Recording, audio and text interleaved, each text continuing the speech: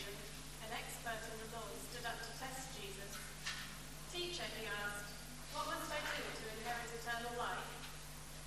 "What is written in the law?" he replied. "How do you read it?" He answered, "Love the Lord your God with all your heart and with all your soul and with all your strength and with all your mind, and love your neighbour as yourself." "You have answered correctly," Jesus replied. "Do this and you will live." But he wanted to justify himself, so he asked Jesus, "And who is my neighbour?" In reply, Jesus said, "A man was going down from Jerusalem to Jericho when he fell into the hands of robbers. They stripped him of his clothes, beat him, and went away, leaving him half dead. A priest happened to be going down the same road, and when he saw the man, he passed by on the other side. So too, a Levite, when he came to the place and saw him, passed by on the other side. But a Samaritan, as he travelled, came where the man was, and when he saw him, he took pity on him. He went to him and bandaged his wounds, pouring on oil and wine. Then he put the man on his own donkey, brought him to an inn, and took care of him.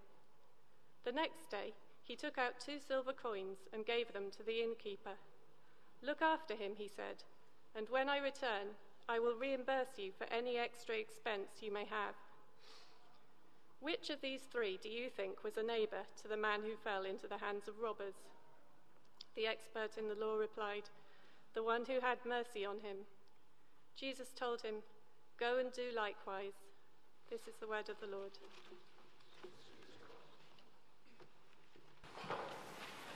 This evening we're thinking about the question, what is love?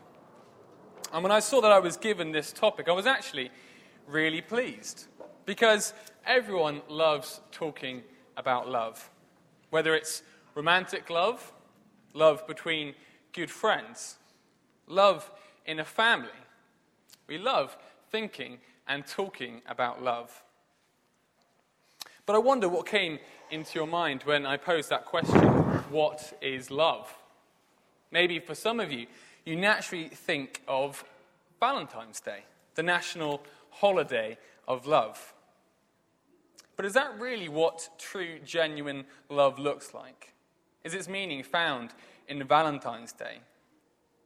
Is genuine love watching a mediocre rom-com that the guy really doesn't want to be watching? Or is it overpriced roses and boxes of chocolates, both of which will be gone in less than a week? I had a friend at university it wasn't university, it was at Cornhill, and he couldn't understand why his wife would want decomposing vegetation in their apartment. And I had to ask him what he meant. But of course he was referring to flowers. He just couldn't understand it. Now, I'm not some Valentine's Day Scrooge, if such a thing exists. No, but I'm sure we'd all agree that this slightly materialistic celebration probably doesn't define what true, genuine love looks like. And we can't find love's meaning from looking at Valentine's Day. And the word love itself doesn't really help us much either when we come to try and pin down a meaning. Love, a word used for all kinds of things in all kinds of ways. We can love God, we can love a person, but we can also love Maltesers, cat videos, and shopping. So we need to think carefully about what the true meaning of love actually is. Not some materialistic celebration or how we feel about trivial stuff. Well, today we're looking at a love which couldn't be further from trivial. Today we're looking at the real love of the Good Samaritan. And in doing so, we will see more clearly the answer to this question, what is love? I'm sure many of you will be familiar with this story, this parable that Jesus told, which we have recorded in Luke's Gospel. But as is so often the case, when we feel like we are very familiar with a particular Bible passage, we will all too easily miss its implications for us. We almost feel numb to the way in which this passage wants us to respond.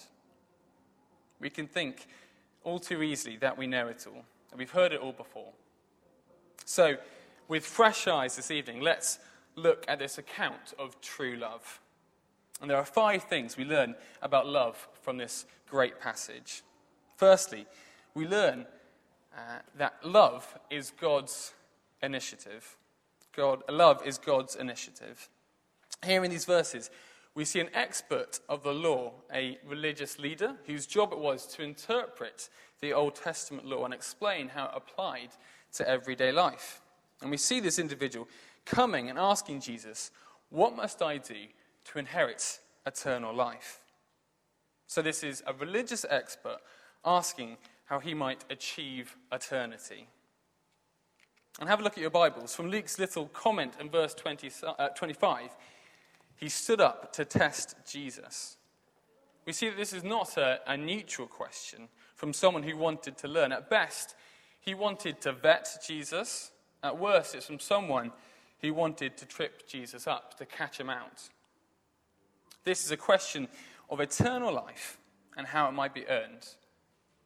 And he says, "What must I do? What must I do?" But in the context of verse 22, in the preceding passage to this one, we see this is completely the wrong question to be asking. Have a look at chapter 10, verse 22. "All things have been committed to me by my Father. No one knows who the Son is except the Father, and no one knows who the Father is except the Son, and those to whom the Son chooses to reveal to him." From this, we see that eternal life, knowing the Father, is a gift that can only be given by the Son, Jesus. Only the Son can reveal. Only the Son chooses. It is a gift and not something that can be worked for. So there's no good work that we can do or evil deed that we can avoid to get eternal life.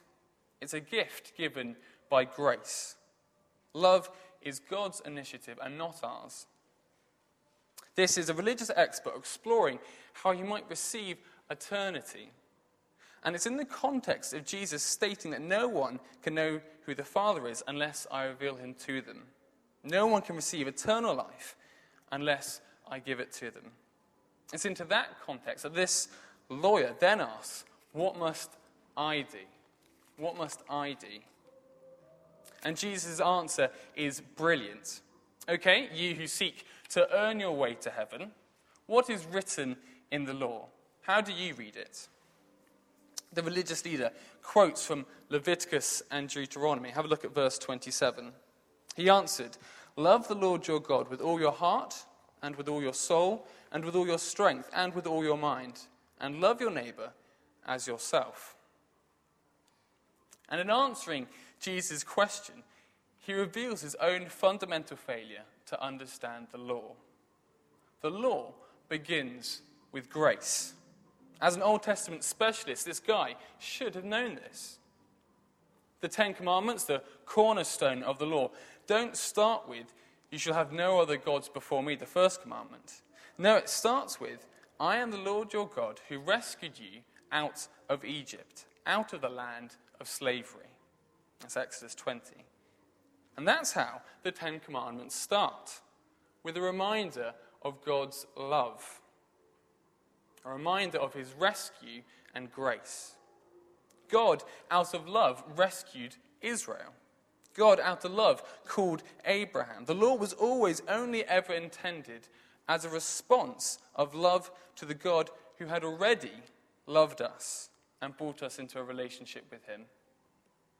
The law was never intended as a means by which we earn sufficient brownie points to get into God's good books. That's not the point of the law. This lawyer had mishandled and misunderstood the law to perceive that it was his actions and his hard work that would get him into God's good books. What a mistake he had made. However, this mistake is incredibly easy to make today as well for us too. He's not alone in his beliefs, is he? This religious lawyer. Isn't that a summary of all of us, of every religion, nationality, and status? This is the creed, the religion of the world. We all think like this. Think that by our own hard work, we will get ourselves into God's good books and ultimately into heaven. Every religion will state this. Islam's 5 pillars, fasting, Ramadan, etc. Work, Buddhism, and its 8-fold paths, controlling your thoughts and actions. The Hindus and their karma. Even the Church of England have their rules. No official rules anymore, but the liberals state that if you're generally a nice person, then you'll get in. The secular atheist and the Bill of Rights, their own devised standard of right and wrong. Even the evangelical Christian and their code of conduct that makes them begin to think that in some way, on some level, if we try that much harder, we will earn our way into God's favour. This is the religion of every man, and as such, the parable that we see in this passage is addressed to every man and every woman, to me and to you. And if you're not sure you agree, then attend a funeral. If you speak to Clive or any clergyman about the funerals they've taken, they will tell you time and time again that they will have heard that the recently deceased was a good bloke, they were a good person, i.e., they were good enough to cross the line, to be right with God. But in 1 John 4 verse 10 we read, "This is love. Not that we loved God, but that he loved us and sent his Son as an atoning sacrifice for our sins." That is love, that God first loved us. So we've seen that love is God's initiative and not ours. And we next see, in our second point, that love is not hypocritical fraudulence. It's a bit of a mouthful, but we'll explain it as we go through this point. Jesus tells this man, well, if you think your own works will get you into heaven, then go and keep God's law. Go and do it. Verse 28, do this and you will live. Love God perfectly and love your neighbour perfectly, and you will live. But immediately on hearing this expert of the law begins to hedge, to try and blur the lines. Love my neighbour. Well, who exactly is my neighbour? When confronted with God's moral standard, his perfect moral standard, and faced with his own moral imperfection, then the religious legalist, representing every person, only has one option. He will always try to justify himself. In other words, he will lower the bar. The Pharisees had over 600 clauses that they added to the law. Love your neighbour, okay. Well, who exactly is my neighbour? It can't mean everyone, can it? Their business was to hedge the law and God's moral requirements, so that they were then above that bar, so that they could fit very nicely into their own man-made requirements for righteousness. And we see this most clearly in the heart attitude behind this man's question. And again, Luke's commentary is really helpful. Have a look down at your Bibles, beginning of verse 29. But he wanted to justify himself. So he asked Jesus, who is my neighbour? He wanted to justify himself, to lower the bar to his own imperfect standard.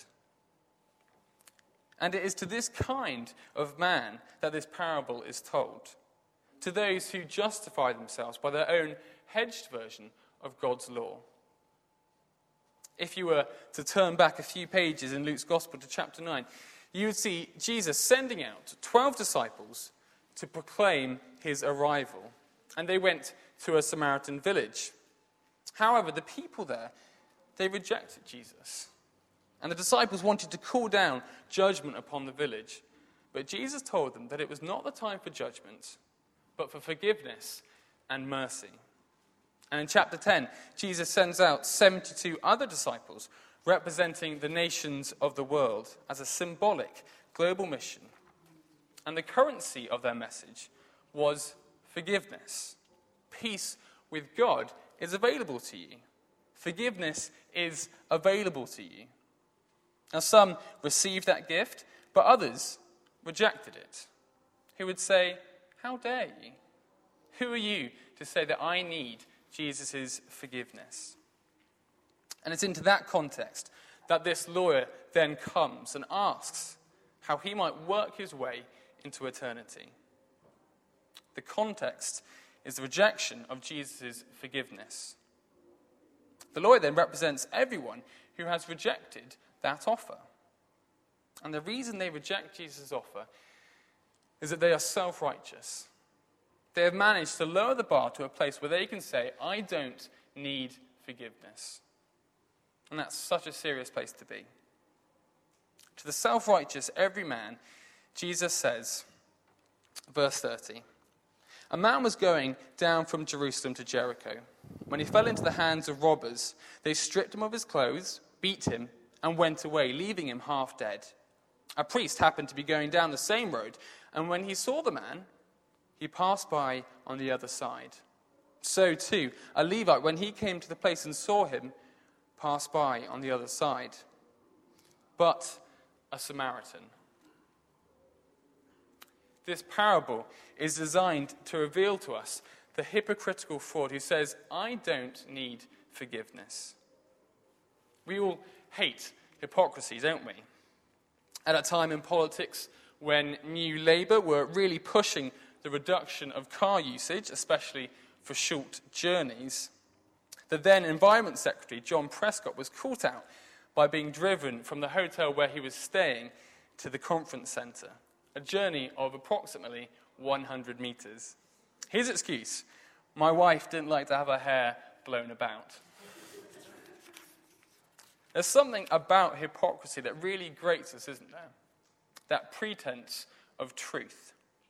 With this parable, exposes those hypocrites, those who say they have met the requirements of love, those who say they have kept the law, because it shows us the standard of love that we are called to. And here we see a love that couldn't be further from your garage-bought Valentine's Day card. This is a complete and perfect love. And this is how we are to love our neighbours. We get the full force of just how incredible this love is when we look at the details. So look at them with me. It's important to remember who the Samaritans were in the eyes of the Jews. The Samaritans were socially, religiously, and ethnically despised by the Jews. Samaria was to the north of Judea and had been depopulated and repopulated successively. Invading forces had taken the people out of the land, then filled it again with a melting pot of different nationalities, with different cultures and different religions. And so the Jews absolutely hated the Samaritans, hated them as religiously, socially, and ethnically inferior. Even more than Liverpool fans and United fans, these two groups did not get on at all. And of course, the first two characters we see approaching this man in this parable are Jewish. A Jewish priest and Levite, respected, important, religious keepers of the law, highly esteemed. And as they approach this battered and bleeding man, a fellow Jew in desperate need, you can almost hear their thinking, can't you? I know I ought to help, but is this man really my neighbour? I've got a sermon to prepare, and I'm needed in the temple. My job will suffer if I stop now.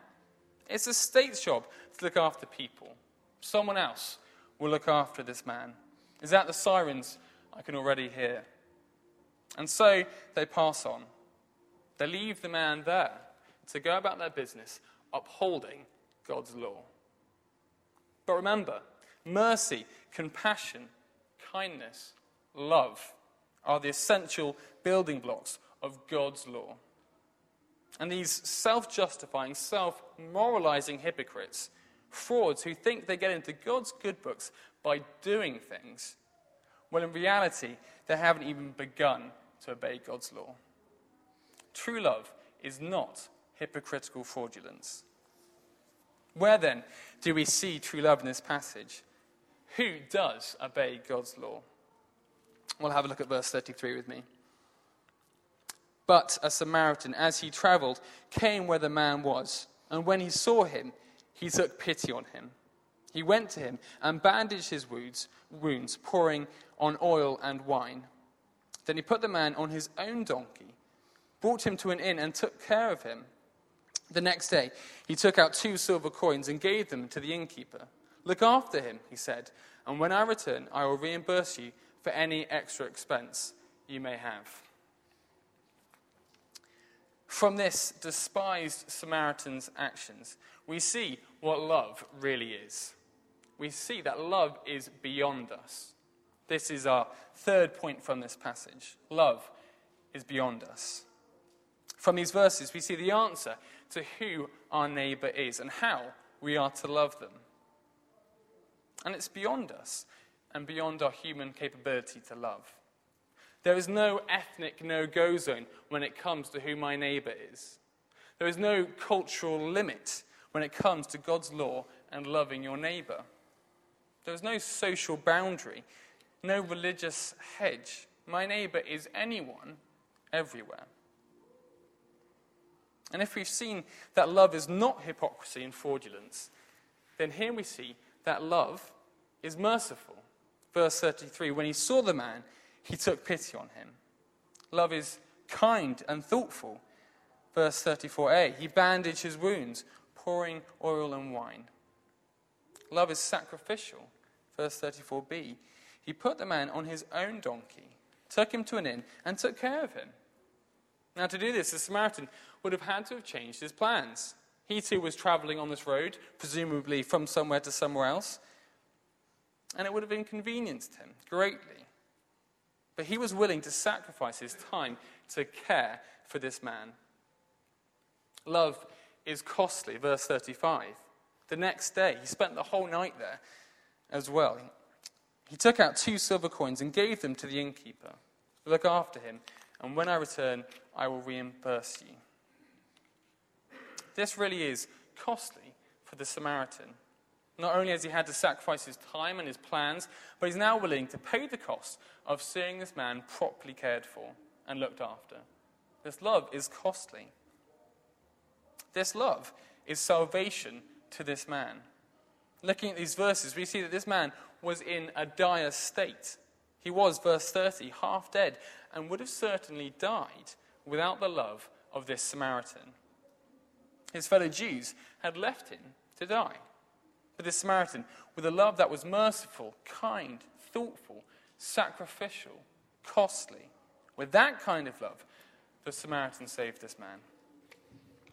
And don't forget that this love given by the Samaritan was received by one who hated and despised him, who saw his nation, everything about him, as inferior.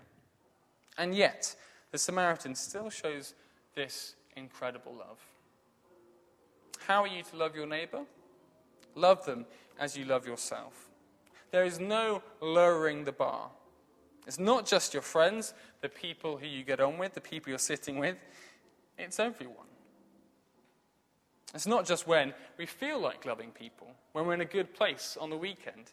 It's loving them on Monday mornings, pre-coffee, when we least feel like it, when it's least convenient, when it's most costly.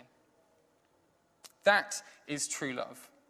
But don't mishear me, because if I was to say, this is the life of Steve Sweet, go and do likewise, then I would be no better than those hypocritical religious leaders. This love is beyond us. And what this passage drives us to see is that there isn't a single one of us who loves like this. There isn't a single one of us who loves like this. It's important to recognize that this parable is told to those who've rejected the forgiveness of Jesus because they think they're okay. Those who think they've done nothing wrong. To them, Jesus says, don't be such a fraudster. Look at the law for 1 second. Have you kept it? Look at the love of this Samaritan. Look at that kind of love. Is that how you love? No, of course it isn't. No one loves like this. No one has kept the law. What must I do to get eternal life.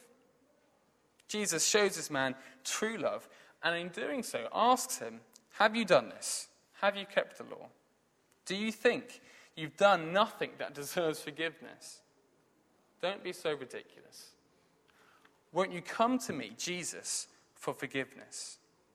That's what this parable of the Good Samaritan does.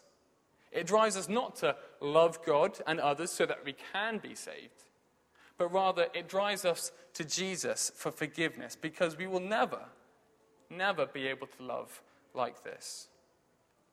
No one can love like this, all except one. Only one has been able to perfectly live out this love that we see here in this parable. And his name is, of course, Jesus. The question that has to arise from this passage is, was Jesus just another hypocrite? We all hate hypocrisy, don't we? So was this Jesus who was telling other people to love perfectly?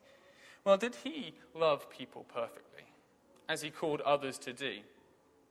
Did Jesus practice what he preached? Well, looking at this parable, we see that love is sacrificial, costly, given towards even our enemies, an unparalleled love. And looking at the life and love of Christ, isn't that exactly what we see? This is our fourth point from this passage. Love is exemplified only in Jesus. Christ chose by incarnation to come where we were. And in spite of the fact that human beings mocked him, ridiculed him, despised and rejected him, denied him, beat him, killed him, in spite of this, Jesus rescued us at his own expense and has paid in advance the cost of completing our redemption and perfecting us for an unimaginable glory. Christ's entire life and ministry is saturated in this kind of love that we've seen in this parable. But of course, we most clearly see it at the cross. When we look to the cross, we see a love that was merciful to those who were lost and hopeless in their sin. When we look to the cross, we see a love that was costly to the giver, a love that demanded the greatest sacrifice. When we look to the cross, we see a love that brings salvation and eternal life. When we look to the cross, we see a love that was given even to God's enemies. In Romans chapter 5 and verse 8, we read that God demonstrates his own love for us in this: whilst we were still sinners, enemies of God, Christ died for us. It's countercultural, it's sacrificial, it's so costly. It brings salvation to those who desperately need it. This is the love of Christ. And it is this love that saves us and offers us that forgiveness that, having seen the requirements of the law, we so desperately need. But fifthly and finally, we see that love is our response to this grace and forgiveness. Love is our response to this grace and forgiveness. Now, we've clearly established that we don't try to do this kind of love to be made right with God, to get into his good books, and to be able to get into heaven. No, because we will always fall short of the mark. But having received this incredible love from God in Jesus, we are now followers of Christ, as those who are being made more and more like him by the Holy Spirit. And the call from Jesus at the end of this passage, have a look down at verse 37, go and do likewise. And again, in 1 John, in 4 verse 19, we read, we love because he first loved us. Because we have first received this love from God that was wildly beyond us, we can now begin to love like Christ loved. We too can seek to love with a love that is merciful, kind, thoughtful, sacrificial, and costly. We can love in a way that points others to God's love and the salvation and the forgiveness that he offers. And isn't that incredible? Because God first loved us whilst we were still his enemies, we can now begin to love others in the same way too. So, what is love? That big question we started with. It is God's initiative. It is not hypocritical fraudulence. True love is beyond us, but exemplified in the person of Jesus. And having received that love from him, love is now our response to the grace and forgiveness we have received. That is love. But as we close, notice that there is a sting here in this passage that we see in the final verse. Who was it who was a neighbor to this man? Jesus' question. The one who showed him mercy. This expert of the law couldn't even bring himself to say the words the Samaritan. He can't even name the man. Such is his hatred and disdain. But it's a shock, isn't it? One that we've become a little too numb to because we're so familiar with this story. But it is a real surprise that it is a Samaritan who is the one who shows love to this Jew. And that surprise should be a real warning to us. Remember who this parable is being told to. Not primarily those who are being called to love in a Christ-like way. No, it's to those who are self-righteous, who have rejected that forgiveness, the offer of forgiveness from Jesus. Who is it in this parable who appears to show true religion, real love, having come to Jesus? Well, it's the Samaritan. And the real warning is that the most unlikely, unexpected people are recognizing their need for forgiveness. They are accepting Jesus' love for them, and in response are reflecting that love towards others, as the Samaritan did. And as Jesus' mission goes out across the world, the least likely are accepting it. Even Samaritans. People from Latin America, Africa, China, people from prison, people from broken families. People are coming to their senses and realizing they need forgiveness. And as a result, they receive the promise of eternal life. But to the self-righteous, the self-justifier, they will find themselves shut out forever.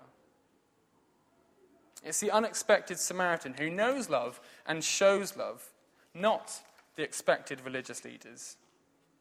And I fear today the British middle class is increasingly the hardest group of people to share the gospel with. So unready are they to see their need for forgiveness.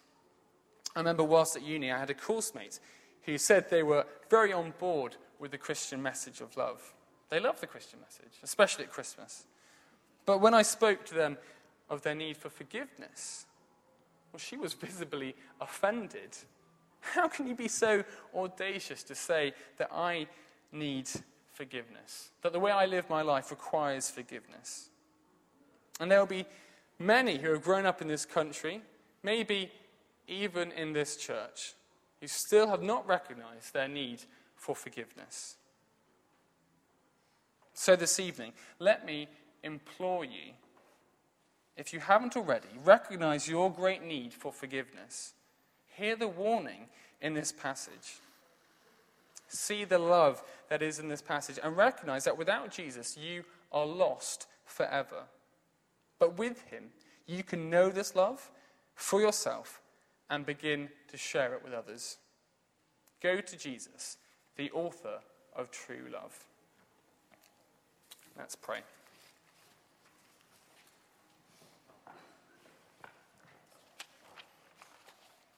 Father God, we thank you so much for your Son, Jesus. In him only can true love be found. Father God, we pray that in response to this parable, this passage from your word to us, we may all respond in the way that you want us to respond. That we may go to you for that forgiveness that we so desperately, desperately need. And from that, Father, help us to go out loving people as you love us. For your glory. Amen.